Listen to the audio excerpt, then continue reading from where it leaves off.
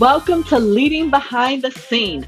I'm your host, Gwendolyn Young, the go-to business and operations consultant for six-figure CEOs who are ready to greet their next level of growth. And I'm ready to share tools, strategies, and tips to help you excel in your business and your life. If you're a service-based entrepreneur, be sure to join me each Thursday. Find me on Instagram, Facebook, and LinkedIn. And don't forget to follow the show on your favorite podcast player so you never miss an episode. And if you love the content, leave me a rating review. Now let's get into today's episode. Hey, beautiful people. Welcome back to another episode of Leading Behind the Scene. This week, we are continuing the conversation on client onboarding. If you haven't listened to the previous episodes, I recommend you go back and start with those and then come on back to this one. In this episode, I want to talk through systems and processes of the client onboarding process. So let's dive in and unravel the secrets behind creating efficient and effective systems and processes in your client onboarding journey. As business owners, entrepreneurs, and service providers, one of our most critical moments lies in the initial stages of onboarding new clients. It's that crucial time when we set the stage for a long-lasting relationship, deliver exceptional value, and create an unforgettable first impression. But how can we ensure a seamless and consistent onboarding experience every single time with every single client? Thank you for asking.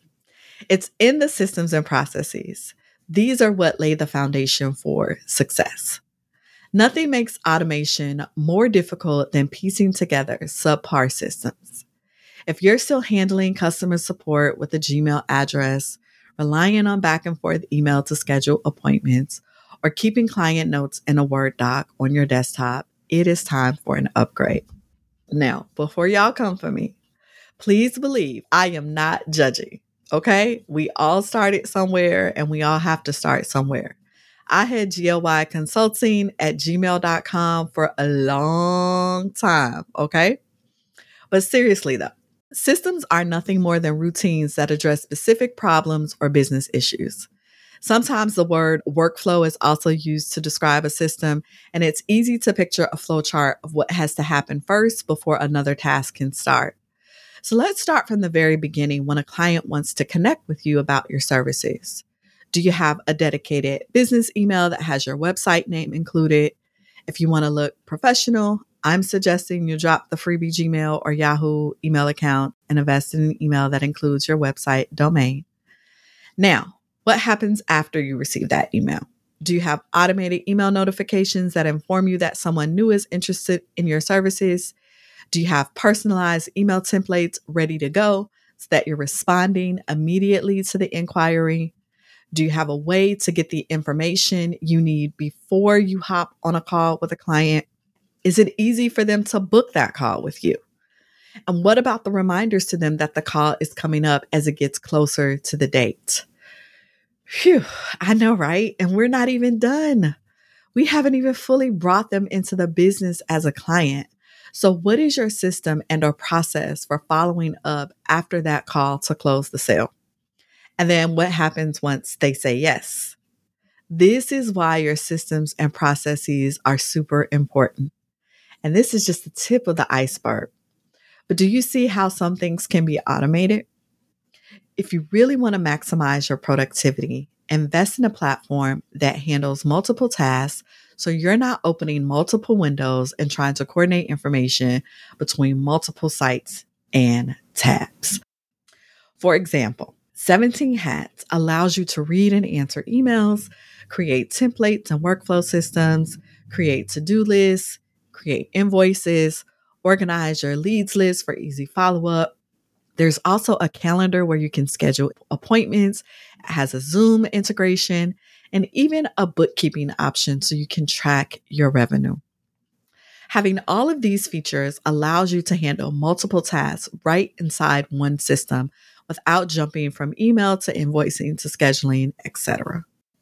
With hundreds of similar systems on the market, do some research or have your virtual assistant do it and choose one that fits your budget and handles multiple needs. I personally use 17 Hats and I love it. We went from taking 30 to 45 minutes to put together proposals to 10 to 15 minutes of doing a proposal because we have email templates in the system, questionnaire templates in the system, invoice templates in the system, and we've branded it with our logo, our brand colors, and domain. It has been a game changer. One other system that is key to onboarding and keeping your clients happy is the ability for them to easily book their own appointments with you online. Put yourself in their shoes for a second and think about how many times you've thought of making an appointment as you're going to bed or throughout a random time in the day, but it might be too late to call the dentist's office at that hour or the doctor's office at that hour and all the things. But if it's easy for your clients to make an appointment with you, they can simply open up an app and schedule their onboarding call with you. Again, there are hundreds of apps and platforms to handle this, so thorough research is important, but a program that allows you to input your available hours and immediately allows a prospect or client to choose a time that suits them is golden. No more emails going back and forth, no more lost emails, no more double checking time zone, as most of these programs have time zone conversion capabilities. Talk about making it easy for your prospect and new clients. Another system that is vital for easy onboarding is having forms or questionnaires that are easy for them to fill out.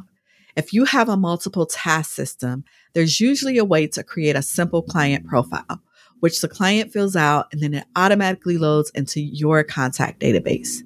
In addition to the typical name and phone numbers, you might need addresses or even birthdays. And while this may seem strange at first, especially if your clients are virtual, having some of that personal information allows you to send special gifts to commemorate those important dates. Likewise, you can stay in tune with events or milestones of your clients on social media. If you see someone had a baby, graduated from college, got married, whatever, you can send a congratulatory gift.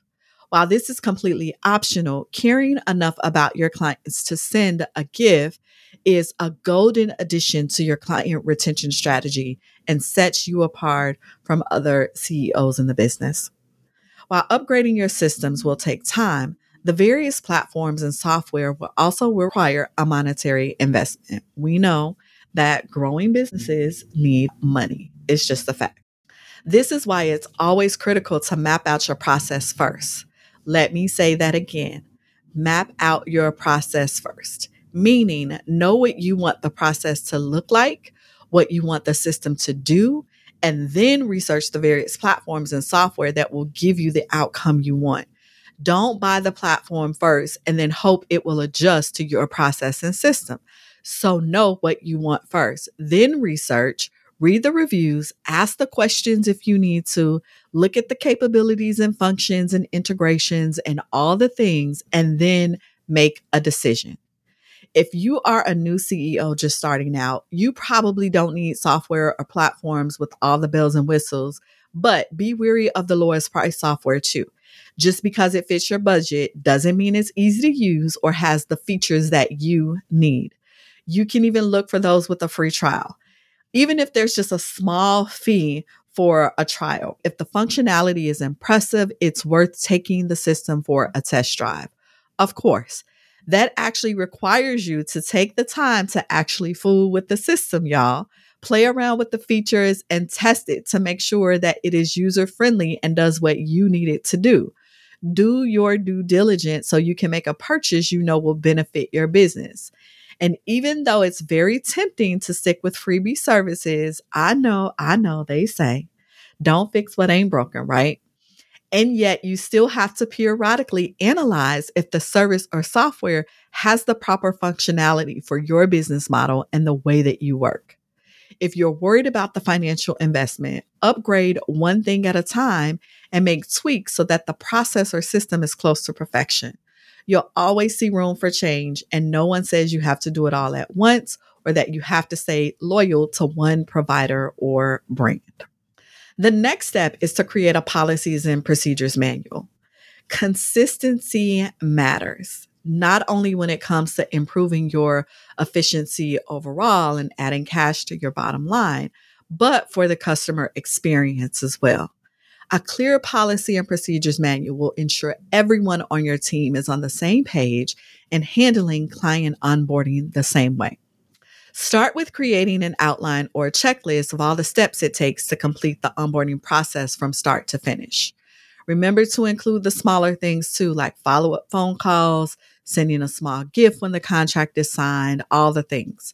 Once you have all the steps, turn this into a standard operating procedure. So in the event that you or whomever on your team is responsible for client onboarding is ever out, then someone else can step in and minimize the delays. You want to think about creating an approved vendor policy. This way, your team does not have to ask you for permission on what gift to send to your new client, or when their birthday or anniversary rolls around, they will already have the approved vendor list and a budget to work within. Also think about creating a billing policy. This is vitally important to your bottom line. Decide early on if you will accept credit cards or if you're sending invoices. How long does the client have to pay? Will you apply a late fee? Will you offer any kind of discounts? Under what circumstances will you offer discounts? Like all the things. Are you going to offer payment options? If someone doesn't agree with or can't abide by your billing policies, what's the next step? Will you offer refunds? What if your client agreed to a certain term to work with you and then stops paying halfway through? What will you do? These are all the things that are food for thought. You want to think about cancellation policies. These help to keep your calendar on schedule and deter clients from canceling at the last minute or not showing up altogether. So, do you require a certain amount of notice for cancellations? Think about the doctor's office. They want 24-hour notice or they charging you a fee.